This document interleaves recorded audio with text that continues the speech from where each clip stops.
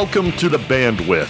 Here at the Band Arbitrage Network, we combine data and experience to help you understand the world of collectible finance. I'm Father Ken. Thanks for joining us today here on the Bandwidth. We have some amazing things to talk about today. Number one on our list is the pioneer movements that continue to happen. We're watching new sets come out. We're watching old pioneer decks evolve with new cards. And we're also thinking about long-term holds. Where would you sink in some money? Maybe you need to land some money into a long-term hold. We'd like to talk about that as well. Today, we have Wit and Wolf joining us. How are you guys? Doing good. Exhausting weekend. Had an engagement party, had a birthday party. That's my birthday party. Easter, all the other good stuff. So, yeah, it's been exhausting, but feeling good. Oh yeah. Meanwhile, I've just been sleeping. I've been having fun. Very relaxing for me. But none of the festivities are planning on my end. I get to coast through this period of the year. Hold on. I heard that you were actually having a peep fight this weekend. Yes. My wife loves. I had no idea this was a thing until I met her, and yeah. By the way, thank you for the advice with the s'mores. She is very excited to do that. The moment I told her, she lit right up. She's like, "That sounds delicious." But yeah, no, we were putting peeps in the microwave and seeing gladiatorial style who was the winner.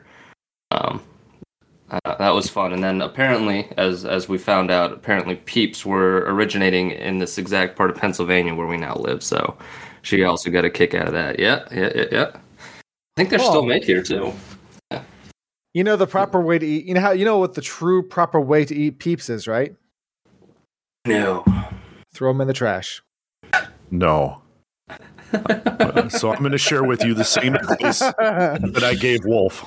All right. Take that peep, put it on the end of a stick and roast it, and then grab those Girl Scout cookies, you know, the shortbread ones with the chocolate already on them. Use that as a sandwich. Yeah.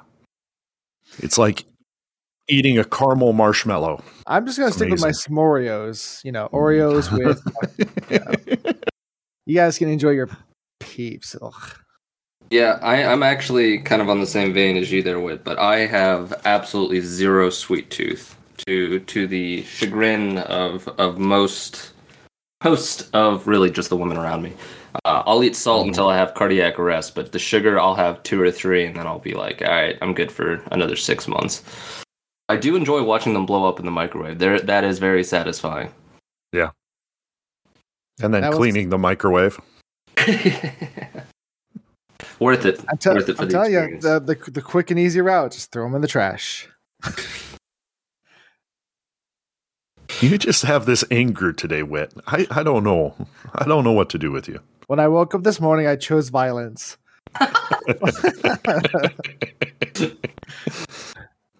Didn't know this was the choice you made every morning. But especially today. This is the Bandwidth. Welcome to the Bandwidth, brothers. All right. We may have to edit that. Maybe not. No. Right.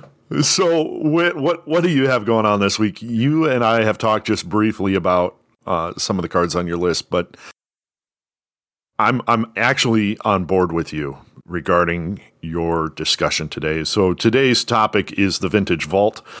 Whit, you have a really awesome perspective on places to sink money. So go ahead, and I'll let you hold forth here for a few minutes. Sweet. So we were going to go with get witty with it originally, but after some good, deep theological discussions and all this other buttery goodness, we decided to go with Vintage Vault. Actually, it was just like a quick last minute change, which just sounds good. So yeah, for the Vintage Vault, which basically also means you take old cards that are going to be, that are good, they're solid, amazing picks, and you put them away for, a year, 5 years, 10 years. Not something you have to worry about reprints, and these are things that you don't have to worry about, drastically declining in price over time. These are like your long-term hold. So I've got one pick this week, but it's not one pick. It's actually 4 picks. The card that I am calling out for this week is Mishra's Factory. This is the Antiquities pick. This is those are the 4 seasons. This is spring, summer, fall, and winter. So for those who are, for those who know about like some of the card preferences I like the 4 sets that are, Antiquities, Legends, The Dark, and Arabian Nights. So those are like the 4 that I absolutely love, and these cards are in Antiquities. So Mishra's Factory, it's obviously you have 4 seasons: spring, summer, fall, winter, and currently their market values is spring is $75, the summer is $213, the fall is $190, and the winter is $695. This is on April 20th as we are recording. So, and some people in band, they have heard me talk about this before, but this is what I recommend. So the reason I suggest these cards, first off, is that they are iconic to collectors, and they're iconic to those who are part of the very old school players, especially people that love antiquities.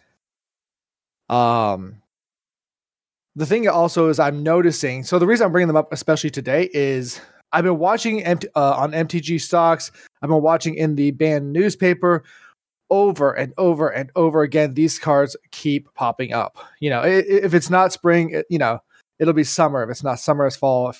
And winter shows up every now and then. So we are still seeing movement. The supply is low.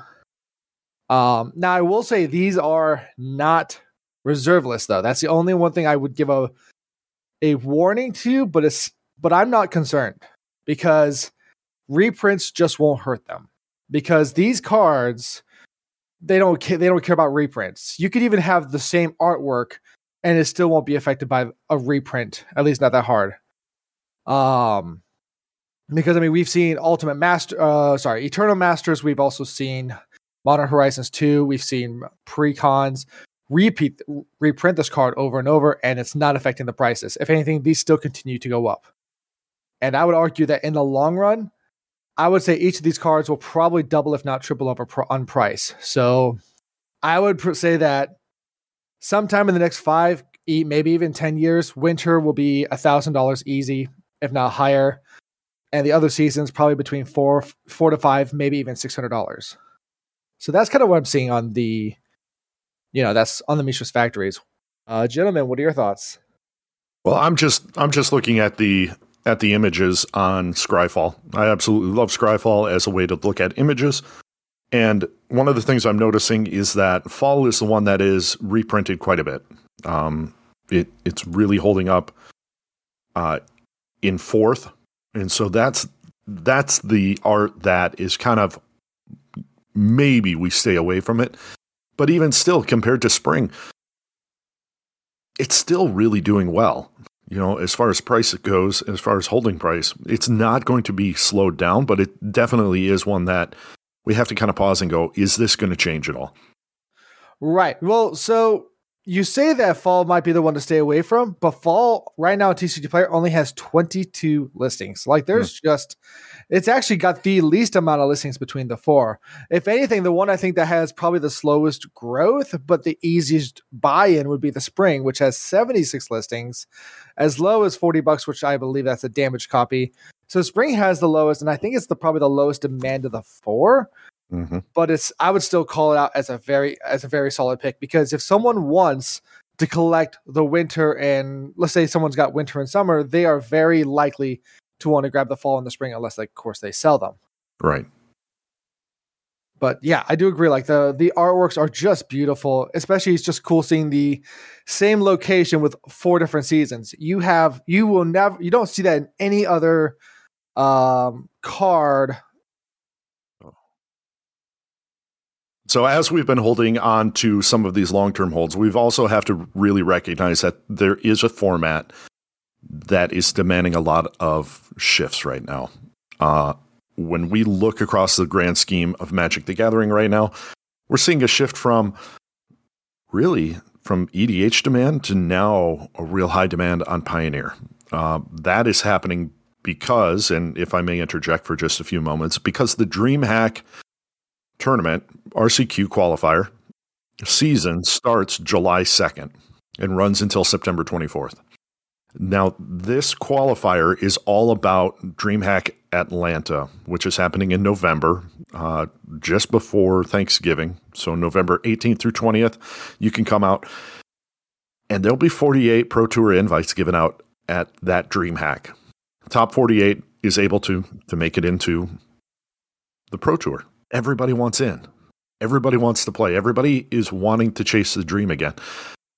And so the Pioneer format is really driving a lot of the cards that are seeing movement right now. A lot of people are looking at Streets of New Capenna. They're looking at Neon Kamigawa, and they're saying these are the cards that we need to be able to play. So with that in mind, Wolf, what are you seeing in our week in review? Alrighty, so I'm going to redefine the rules a little bit right off the bat. So I know this is my singles review, but I thought it would just be really fun to compare New Capenna to Neon Kamigawa, just because WotC just came out with their I think it was their Q1 report or whatever it was, and essentially Neon Kamigawa is one of the best-selling sets of all time. It's been doing absolutely phenomenal. I think we all are well aware of this, just in general. So what I wanted to do is I just wanted to compare, because New Capenna has not come out yet. However, we do get to see pre-sales for it. So what I did is I went back to the same period in time right before Kamigawa Neon Dynasty came out and just compared the sales numbers. And what was kind of shocking to me, because at first I looked at New Capenna and I was like, nah, I don't think it looks as fun or as good as Kamigawa. However, it is selling more. Just it's generating more revenue. Kamigawa, the collector booster boxes sold 17,000 during the comparable week. New Capenna is selling 20,000. The set booster displays, and I apologize, I am going to have to say all these versions. I'm not very familiar with them, but they all do get their own unique identifier. So the set boosters for New Capenna also sold 21,000. For Kamigawa Neon Dynasty, it was only 16,000. And the disparity only gets more drastic from there. So I think, we are getting into that tax return season. So my personal take on this is that just even though I don't think New Capenna is as good of a set, people seem to be very keen just to, they had a great time with Neon Dynasty, and they seem keen to keep that rolling forward. So much so that it looks like, obviously, we'll see the staying power of New Capenna and how it compares, because Kamigawa has done a spectacular job, at least so far. But I just found that to be, a cool little oddity worth thinking about, and maybe just tossing the ideas around. What do you guys think? It surprises me, really, because of just how well received Neon Kamigawa was, and now we're seeing Capenna getting a lot of love as well. I mean, honestly, the set itself is really solid, and I'm going to guess that maybe one of the reasons that that Capenna is getting a lot of love is, for one, I think we're seeing once again that momentum carrying on, like what you said, but also could be maybe the push from the commander decks, because we have 5 precons, one representing each family, so maybe that has something to do with it. I don't know. Like it's again, like the set was solid. I mean, seeing the lineup a couple, 6 months ago, seeing the lineup for sets, I thought that, Neon Kamigawa and Dominaria would be like the two big ones, and Brothers War as well. I thought this would be the weakest of the standard sets, but yeah, here we are. Oh yeah, and then another just I thought was kind of fascinating is the commander decks for New Capenna. Way, like the demand for it is $10,000 more. So they definitely did a bit of a better job, I think, with the New Capenna just commander decks. They did with Neon Dynasty, but I'm only looking at the sales data. I don't know if it was actually fun or not. I'm wondering how much this is the return to in-store play. Because I think people want to get cards in hand now. I really think they do. New Capenna has so many more EDH demandable cards than Neon Kamigawa did. And I'm reluctant to say that because Neon Kamigawa had so many EDH cards. And they're seeing so much movement right now. And now New Capenna is doing even more. And it's just unbelievable to me that so many format shaping cards could be in a single set. We look at a set like Modern Horizons 2, and I thought that would just shift Modern completely, which it did, but New Capenna is doing that on its own as well. And Neon Kamigawa did it, but even more so, it's really, I'm just flabbergasted by how much it's changing the face of Pioneer. It's changing the face of Standard. It's changing the face of Modern even. And these cards are just going into every single deck, and it's just unreal to me. Well, and also like looking at how it's changing the format as well as just reshaping in general. I would also say that it's also in a healthy way too, because especially in comparison to some of the situations we've seen in the past, like you guys remember Oath of the Gatewatch and how that changed Modern? I don't remember that actually at all. That was before. Eldrazi. Oh, yeah, gotcha. the Eldrazi. Yeah, completely warped the format where it was like one it was like one top 8 was like 75% Eldrazi, 25% Affinity that had strong sideboards against Eldrazi. I won so many tournaments with Eldrazi-tron. Well, not Eldrazi-tron, but just modern Eldrazi. During that Eldrazi winter, it was great. I loved it. But yeah, I would say though, like, yeah, at least the changes that we're seeing, the cards that are being brought out. Like, I know that WotC gets a lot of criticisms for, misbalances and, issues with certain cards and how they print them. But I would say that I would toss them this bone that I think they're doing a good job in creating cards that are strong and desirable for competitive formats like Pioneer and Modern that also are usable and desired by those players, but not completely breaking formats like they did before. I feel like they've at least learned their lesson to some extent. We can hope. We can only hope. Yeah.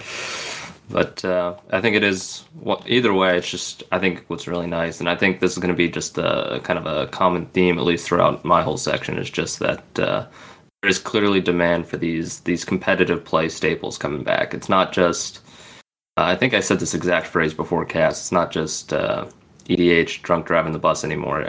Like, there is clearly diversified demand, and it's good to see, I think. It's nice to get back to the quote-unquote normal of just the mix of people just playing, not just EDH, but, there are other formats to play too. I think that's very telling for us in MTG Finance, because we're recognizing and adjusting to the market as it happens. And we need to be able to communicate those things. We need to be able to learn and evolve. Otherwise, we miss the bus. These cards are moving. We have to adapt to the market. What else are you seeing moving right now, Wolf?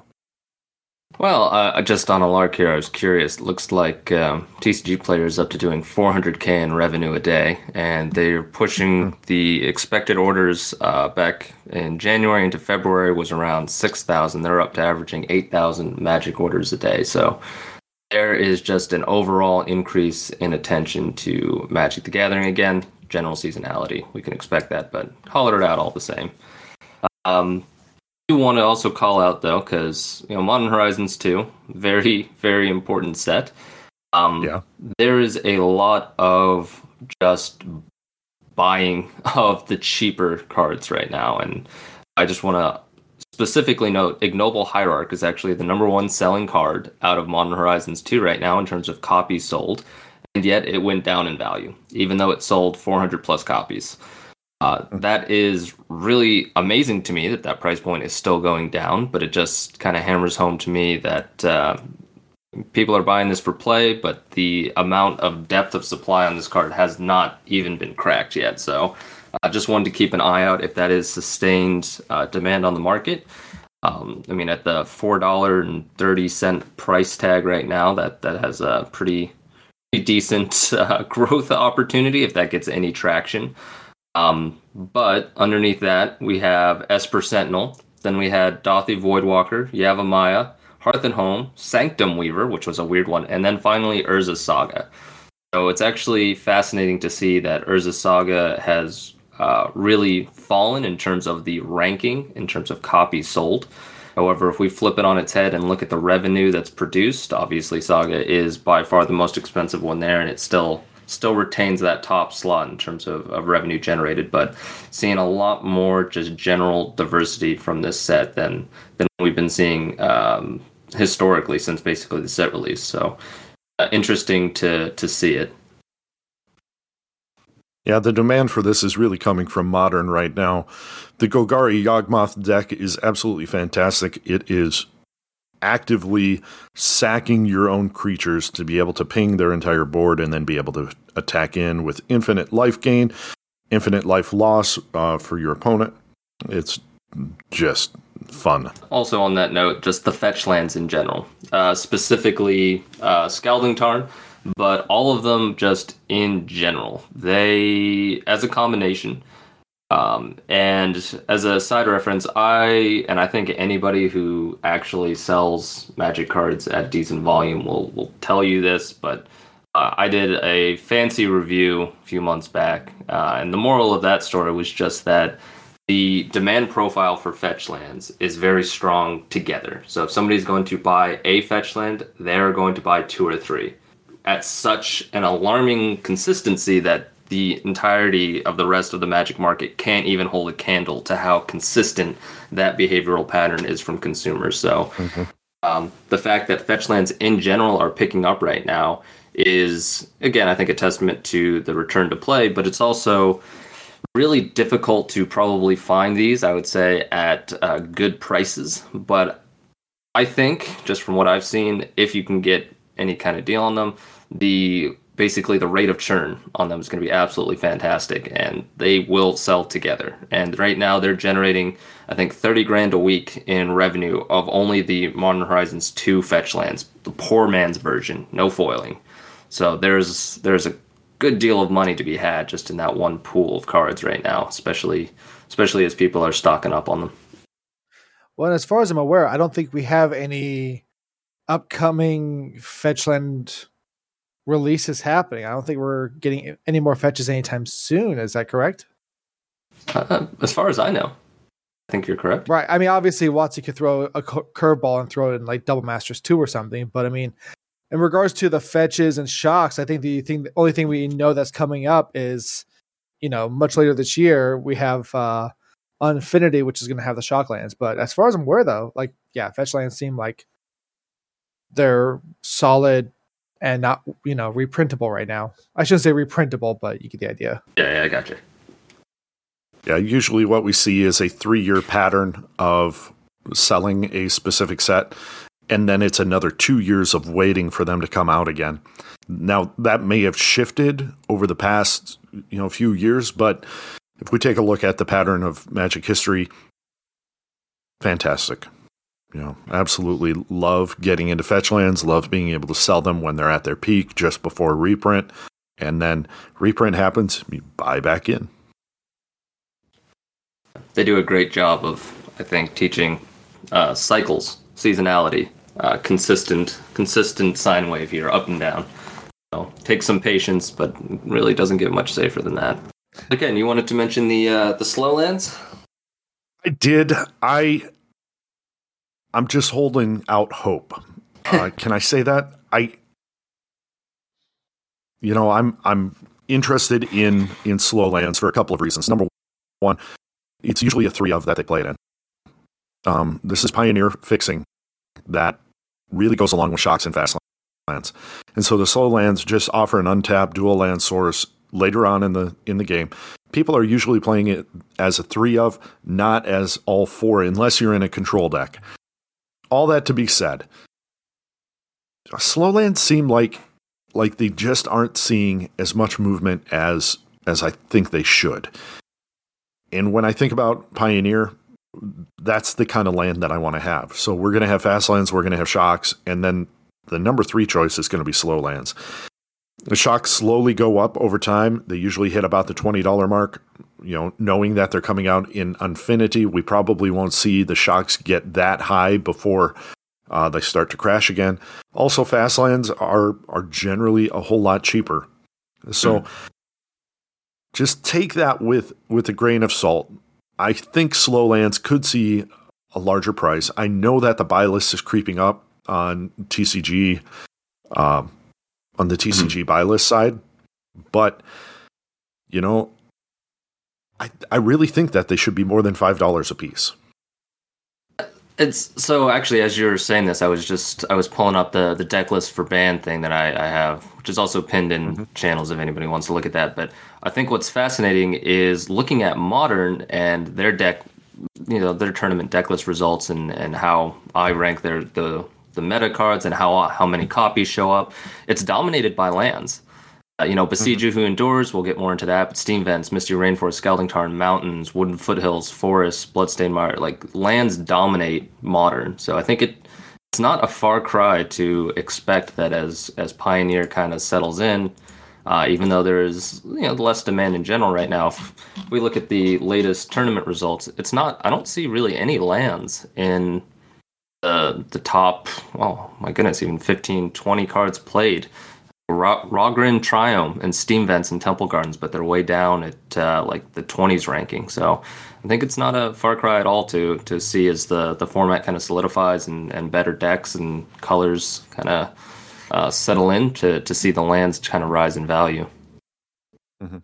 So this is me talking from a seller's point of view. I really think that they're going to go up to 10 and then down to 5 when they reprint again. They're just set up to reprint hundreds of times. But I think if you can get in at the $3 to $5 mark, buying it from people or having it tossed in when you do trades or something along those lines, then you watch it go back up. And then you sell out and you get your 15% out of the fees, and there you make $3 or $4. It seems like a pretty solid deal to me. It's definitely a gamble that has some risk, but I mean, I like the thesis. So we've seen a lot of cards move this past week. What are you seeing, Wolf, through your data? Oh, I get to talk everyone zero today. I love it. Yeah. Good way to start the day. Yeah. It makes me feel important, which is also very important. So the number one card that's selling out of Kamigawa Neon Destiny this week, which, it's the latest set still that's out, is actually the one that Ken, you called out. You're just hitting them. You're setting them up and knocking them down. You had Chandra Dressed to Kill, which is doing phenomenal a couple weeks back, and then you called this one out, Fable of the Mirror Breaker, which I didn't even know what this card was when you mentioned it last week. But that is the number one selling card out of the set in terms of copies sold, obviously not revenue. But yeah, it broke that $5 threshold, and it's selling at quite the clip. And it's just it's been Besiege Who Endures basically the entire time the set's been out, both revenue and copies sold, or at least in the ballpark, usually in the top 3, and it's still there. But just interesting to see the Mirror Breaker take that number one slot for this week. It'd be curious to see if it holds, and obviously we're still seeing the Besiege Who Endures, the Otawara, Soaring City, and then there was one other which I had to look up before the cast, but it is also seeing some Pioneer play, and that is the red one, the Sokazan. Am I saying that right? That one is dirt cheap, but it's actually seeing a good bit. Sokenzan, Crucible of Defiance. That one is actually seeing a good bit of play in Pioneer. So interesting. Just to want to point that out, and it's selling 300 copies a week. So keep an eye on that one, even though that is dirt cheap. That's one I might look for a buy list play on. But yeah. Yeah, I really love Sokazan. It's seeing play in a couple of modern decks and Mono Red Pioneer. It's a 2 of in that deck. But we're also seeing it in things like Is It Dragons in Standard, which is just a fun deck to play. Being able to get in on Sokazan either through any buy list or through trades or things like that I think is a good idea, because you'll also be able to out it to buy list as well.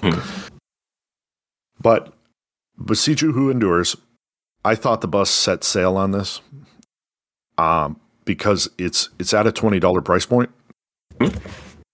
But really, if you can get in now, even, it's going to be a $30, $40 card for EDH once it goes out of print, right?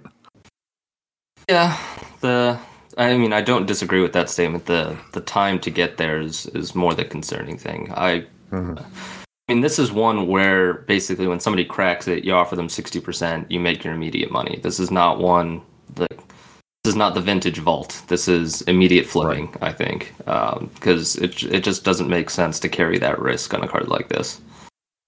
Yeah, because the thing is, this is still a card in Standard. This could get reprinted in a one of those standard pre-con decks that they do once a year. There's a lot of ways that this could get snuck in on a reprint. It's still really great, but again, it's a little bit of a game of hot potato. But assuming it doesn't get reprinted, though, yeah, I could easily see this becoming $30, $40. Could even see it as high as $50. So I'm being corrected right now. We're seeing buy lists at 22 for 95 MTG. But I'm seeing prices on eBay right now, buy it now, in the 20s, low 20s. It's not uncommon at all. But what it does do is it raises the floor. Basically, if you want to buy these cards, and anybody who's got an internet connection or half a brain, which is admittedly not really the industry standard, but it does make it competitive. It builds the floor for the card, but it also makes it difficult to get under that yourself. So, obviously, if you can source it on an arbitrage play, or you're able to buy a stack, or basically get something out of distro, easy money, but it just makes it kind of competitive to acquire and then also to flip. And so if buy list is at 22 and it's selling at 25 on TCG Player, and you can buy them for 22, everybody's buying at the same price right now. So, even when you're selling it right now, you're probably losing money. The buy list is actually 22, so it's kind of fascinating. Why are there so many copies? Why are there so many copies that are damaged on TCG Player right now? Do you know how hard it is? When I sit down at a whitetail, I got to put a playmat down. I got to put the card in a sleeve. I can't write Sharpies on it. That takes a lot of self-restraint and planning. It's very hard to do. Yeah. I'm sorry. I forgot about that. Yeah. So the only other thing that I'll just holler out, throw it out there, is Deadly Dispute out of AFR. That one, Adventures of the Forgotten Realm. That's a common that moved from $3 to $4 and is selling 600 copies a week. So, yeah, that's a thing. That's kind of crazy to me that a common out of a standard set, also I think speaks to the strength of that set, but that's a card. That is a $5 common. Which, that's a thing. Be aware of it. We're talking pennies today. Talking pennies. Hey, I'm never too scared to make it hail. Our Father Ken. Oh my goodness. Oh my goodness. All right. Is there anything else you gentlemen would like to add today? Go out and get your Mishra's Factories. Oh.